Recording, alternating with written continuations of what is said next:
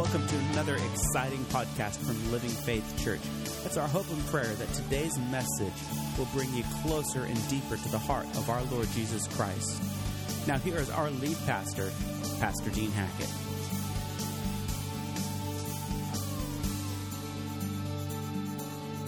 Moses is an example of someone who lived consistently in the faith and confidence that God is exactly who God says that He is. Now, I didn't say he did it perfectly, because Moses had some faith crisis at times. There were times when he struggled with believing that God could use him. There was times that he even just plain disobeyed God. But when you look at the life of Moses, he consistently and faithfully followed Almighty God and believed that God, even at those points of failure, he believed that God was who God says He is, and he followed Him and he trusted Him. And then God was able to take an ordinary man, just an ordinary guy, and use him in an extraordinary way. And do you know God can do that with you also? In fact, God finds great delight in taking ordinary people and using them in extraordinary ways. Now, when you think about the life of Moses, though, it could have been so different. In fact, probably Moses should never have been who we know him to have been. He should have been aborted, or at least the victim of infanticide. And yet his mama, Jochebed, I was asking Wanda as we were getting ready to come here today, I said, I've never looked up the meaning of her name, Jochebed. And that would be an interesting study to find out. She's an amazing lady.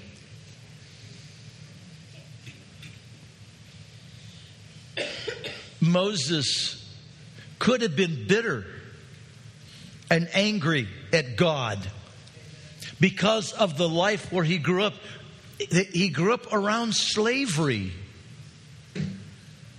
And some may go, well, but he didn't have to because he was raised in Pharaoh's home. I want to remind you that while Pharaoh's daughter adopted him, he was given back to Jochebed to be nursed and trained until he was of school age. So he lived in the context of that slave culture. Now, he didn't become resentful and bitter there.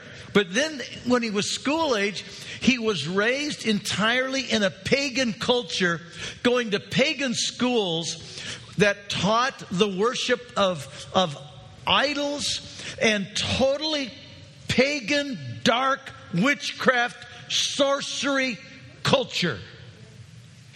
Kind of sounds like America. And yet that did not deter him, because what Mama had instilled in him was so great. Jochebed had to be an amazing woman. She shaped in that young man a strong enough faith that even through all that education, he didn't turn. He believed God. And dear ones, that should give us hope and encouragement in our culture today. In fact, in a few weeks, I'm going to show you a movie. Sunday morning sermon is going to be a movie. We do that here once every couple or 3 years.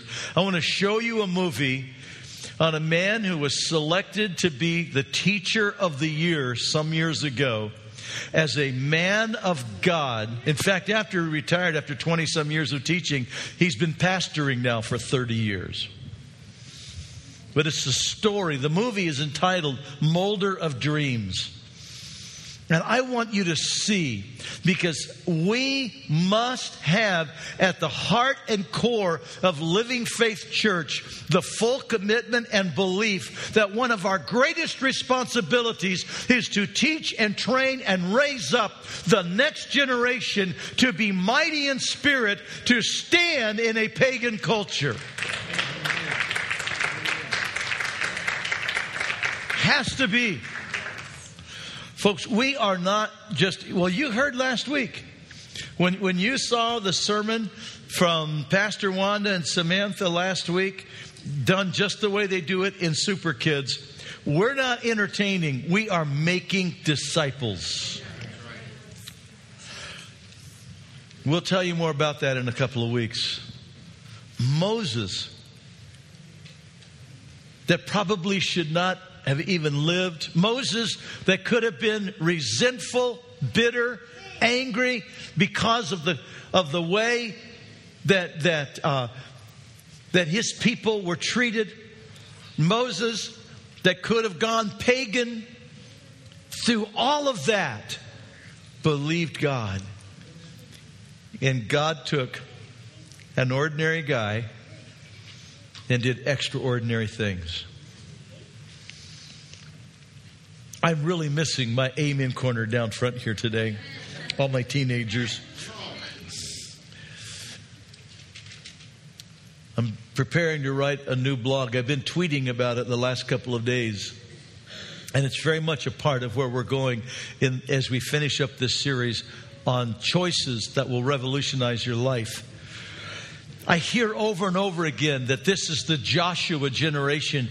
But dear ones, the only way it can be a Joshua generation is there have to be thousands of Moses who will rise up and be mentors, who know how to get face to face with God, who know how to live in the glory of Almighty God, who will fast and pray and go to the mountain of God and then live it out and mentor the next generation. That's right. It doesn't just happen. That's right. Yeah. But we can see the teenagers and the children that we have right now. Folks, they're not the church of tomorrow. They're the church now. That's why we have junior deacons in Super Kids Church. That's why we have leadership training in Fusion, our teen ministry. It is because we are believing we are raising up the church right now. These young people can be mighty in God. They can speak prophetically. They can be used in the gifts of the Spirit. They are the church. And okay, they're the Joshua generation. Well, let's live for them then and be Moses to them and train them and show them and model for them how to walk mighty in God. And watch God do extraordinary things through just ordinary people. Plumbers, secretaries, contractors, farmers, truck drivers, homemakers, retired folks. By the way, to all our retired ones, you know what that means. God's given you a new set of Michelin, so get up and go.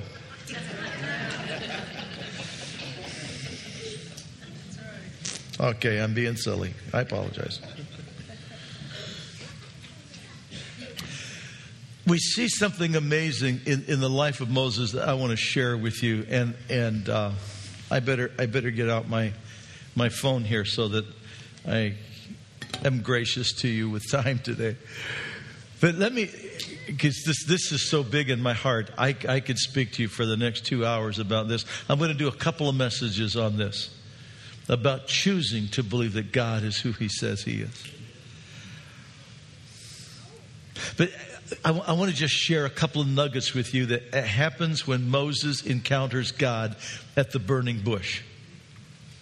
And if you do a careful study, you'll discover that it was Jesus, pre-incarnate Jesus, in the burning bush talking to Moses.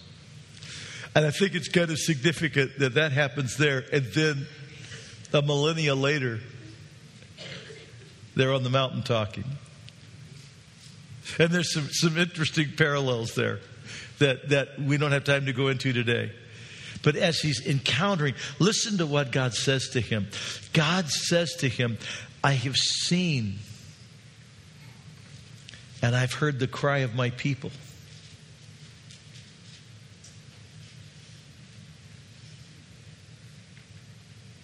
It wasn't catching God by surprise. God saw what was going on.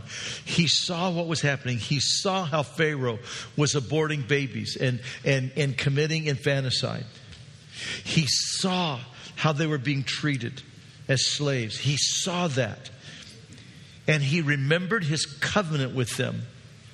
He saw it. He saw it. He saw it.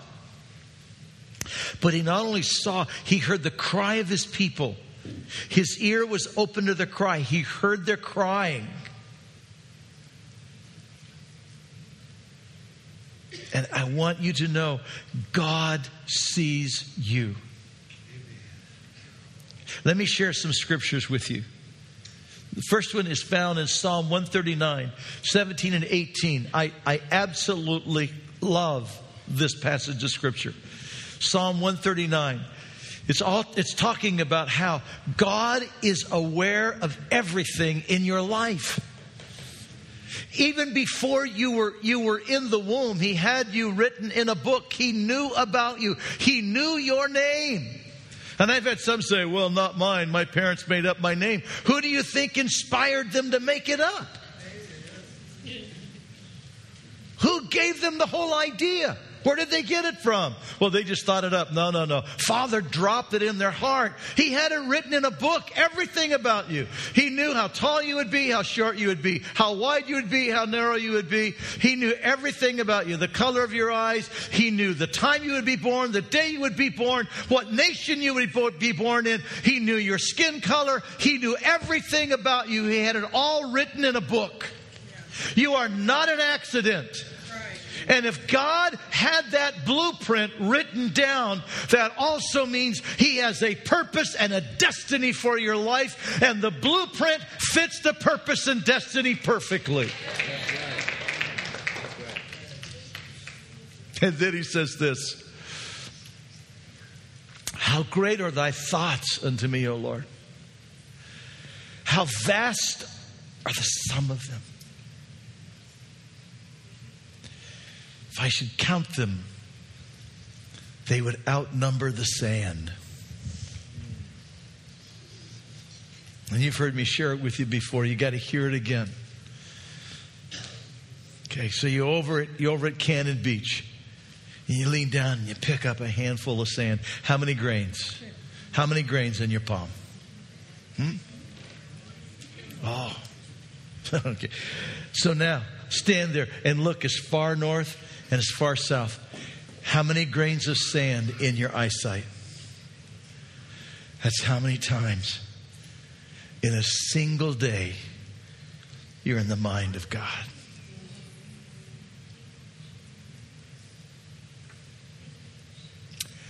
How great is your God? How great is your God? How great is your God? The prophet Jeremiah said that I know the thoughts I think of you, right? For good and not for evil, to give you a future and a hope. But he didn't stop there. He said, and if you cry to me, I will hear you.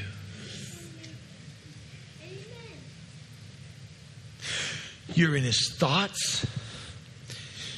He hears your cry. But then the prophet Hanani said to King Asa, he said, the eyes of the Lord are ever going to and fro across the earth, looking for the righteous who are loyal to Him. Why? That He might show Himself mighty on their behalf. So He thinks of you. He sees you. He hears your cry. There is never a moment that you're out of His care. Never a moment. There's never a moment. Do you know what? We have to believe that. We have to be willing to believe that. Could you go to the next slide for me, please? We have to be willing to believe that. Mark 11, 22 to 24. Jesus, our Lord Himself, is talking. And He's talking about that if you have faith, you can say to this mountain, be thou removed, be thou cast into the sea. Right? But He said you got to believe. You got to believe that what you say has that kind of authority and power. You got to believe. You got to believe. Believing is not just intellectually knowing. I know there's a God. It's not just mental assent that the Bible is God's word and there really is a living God. It's more than that. It's more than that. It's not just saying, oh yeah, I learned that in Sunday school, or yeah, I've heard that read. See, that's all mental assent. But believing is where you make a transfer of trust. Believing is where you place your total confidence in. I'll give you an illustration. How many of you, when you came here this morning, before you sat down, you checked out that chair and made sure all the welds were good, everything was good, that chair was going to hold you before you sat down? Did anybody here check their chair out before they sat down? Nah, you just came in and sat down.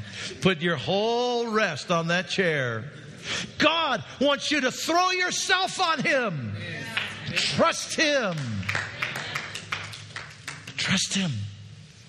Trust Him. Oh, listen to how Jesus said it. I want to read it to you. Listen to how He said it.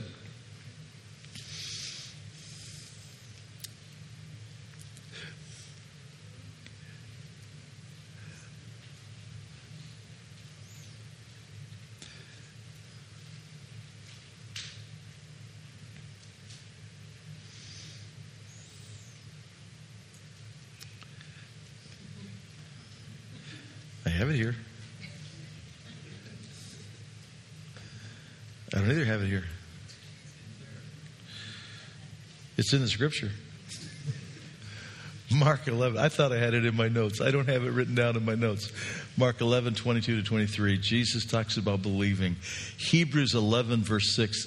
Though He gave us some really important instruction. Listen to what He said. He said, those that come to God must believe that He is, and that He is a rewarder of them that diligently seek Him. Believe that He is. Believe that He is who He says He is, but also believe He is a rewarder of them that diligently seek Him. And there's where a rub comes in. Because so many times we can be, oh yeah, well, God would do that for them. Well, yeah, God did that in the Bible. Well, oh yeah, God will do that for them. But to believe, will God be a rewarder to you? When you cry out, will He hear you and touch you? When you seek Him, will He allow Himself to be found by you?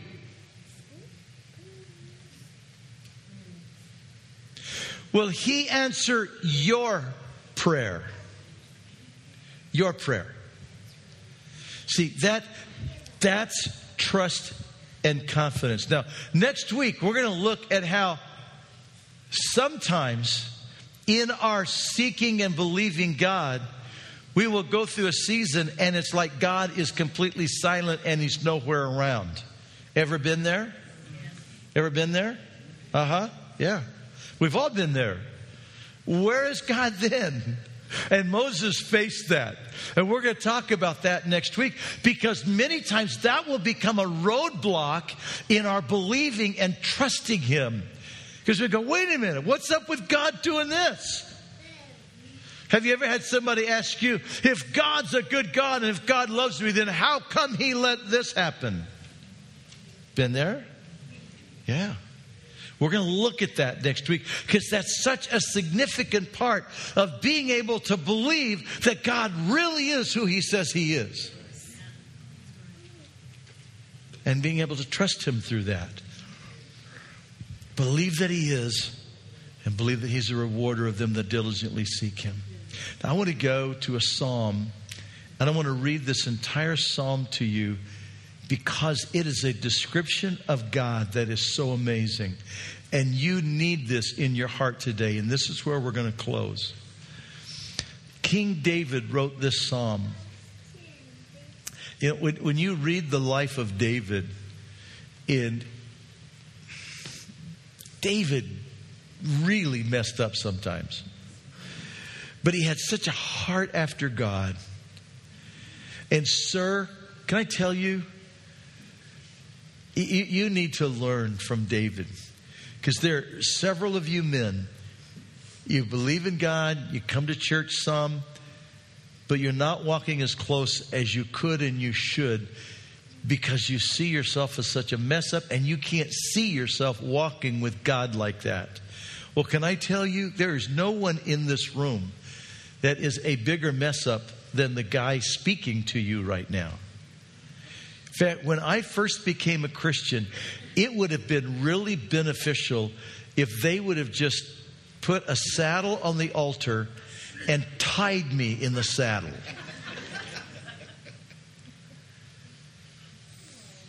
I was always missing. Well, part of the reason was I grew up loving music and I grew up loving dancing.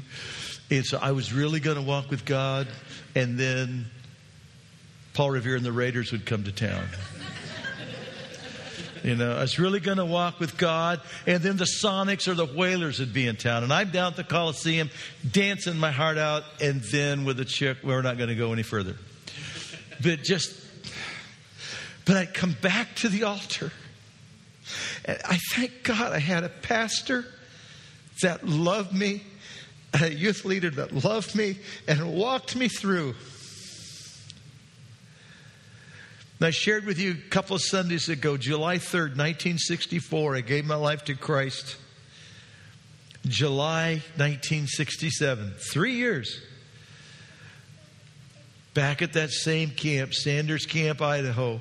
That same old big, huge bull pine altar. Weeping, giving my eyes. I got sanctified, man. I got up from that altar and I knew I'd walked away from it. Never dreaming. That was in July. Never dreaming that in January at my first duty station in the Air Force, all night prayer meeting from 9 at night till 3 in the morning. I said, yes, I will preach your gospel. I'll do that, God. I'll stop pursuing music. I'll pursue your ministry. If God can take someone like me, like King David, sir, it's easy for him to take your life and take an ordinary man like you and do extraordinary things through your life. Look at who David says God is. Psalm 145. And I have it. I don't normally put scripture up on the screen, but I purposely put this up on the screen because I wanted you to be able to follow along with me as I read this. Psalm 145, beginning at verse 1. I will extol you, my God, O King.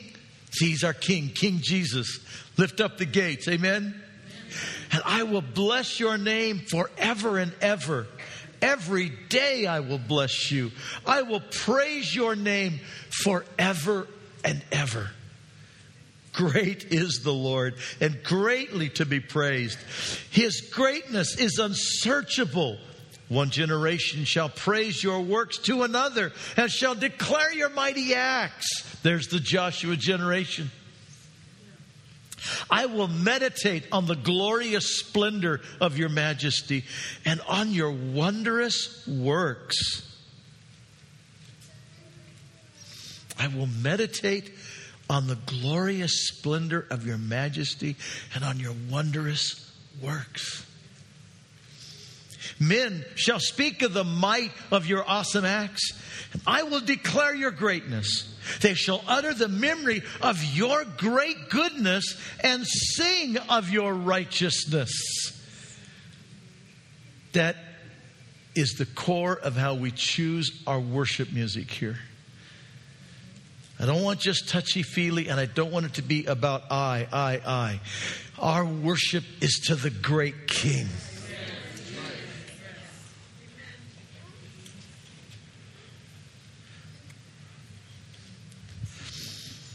The Lord is gracious, full of compassion, slow to anger, and great in mercy.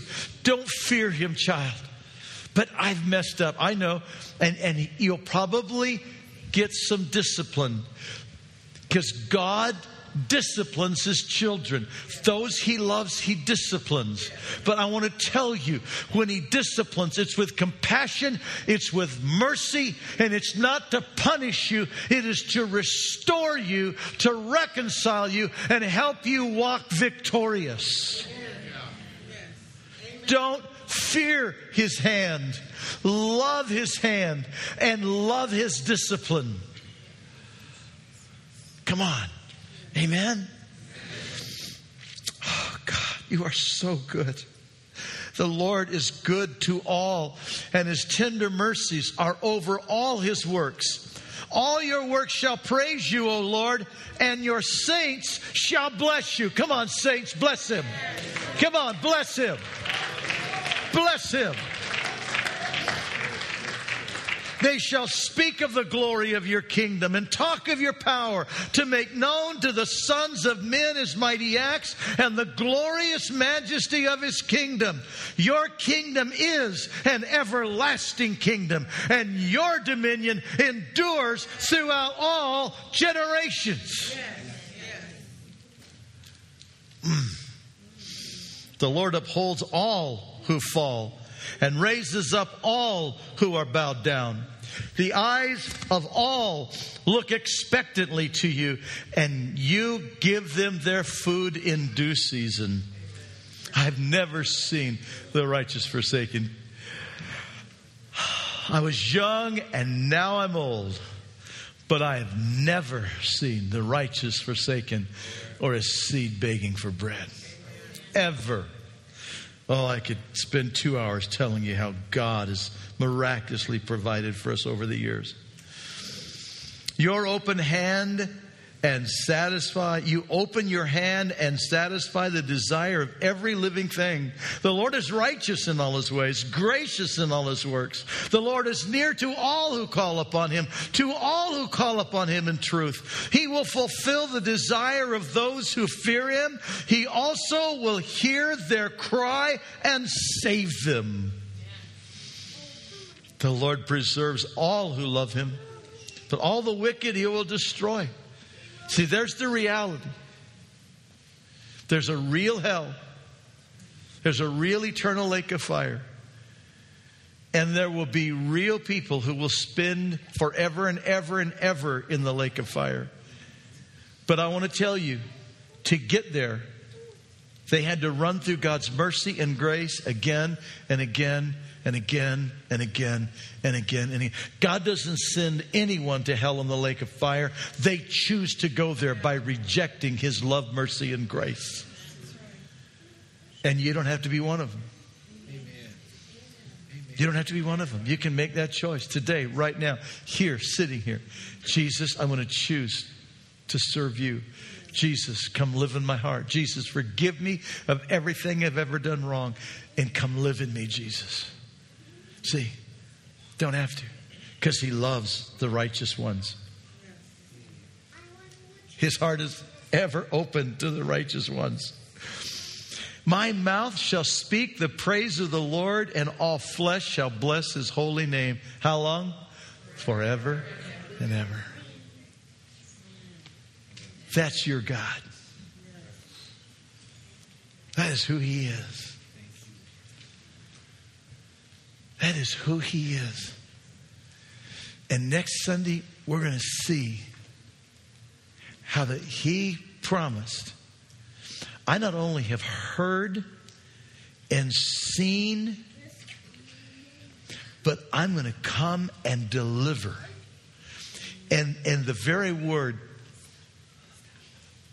nasal in Hebrew for deliver, it has both a present and a future promise to it. And it's exciting. We're going to look, because God said to Moses, I will come and deliver. Now think about that.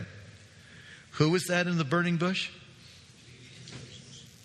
He said, I will come and deliver. And he did in 1446 BC. But then in 2 BC, he came a second time to deliver his people and the Virgin Mary. And then he is coming again.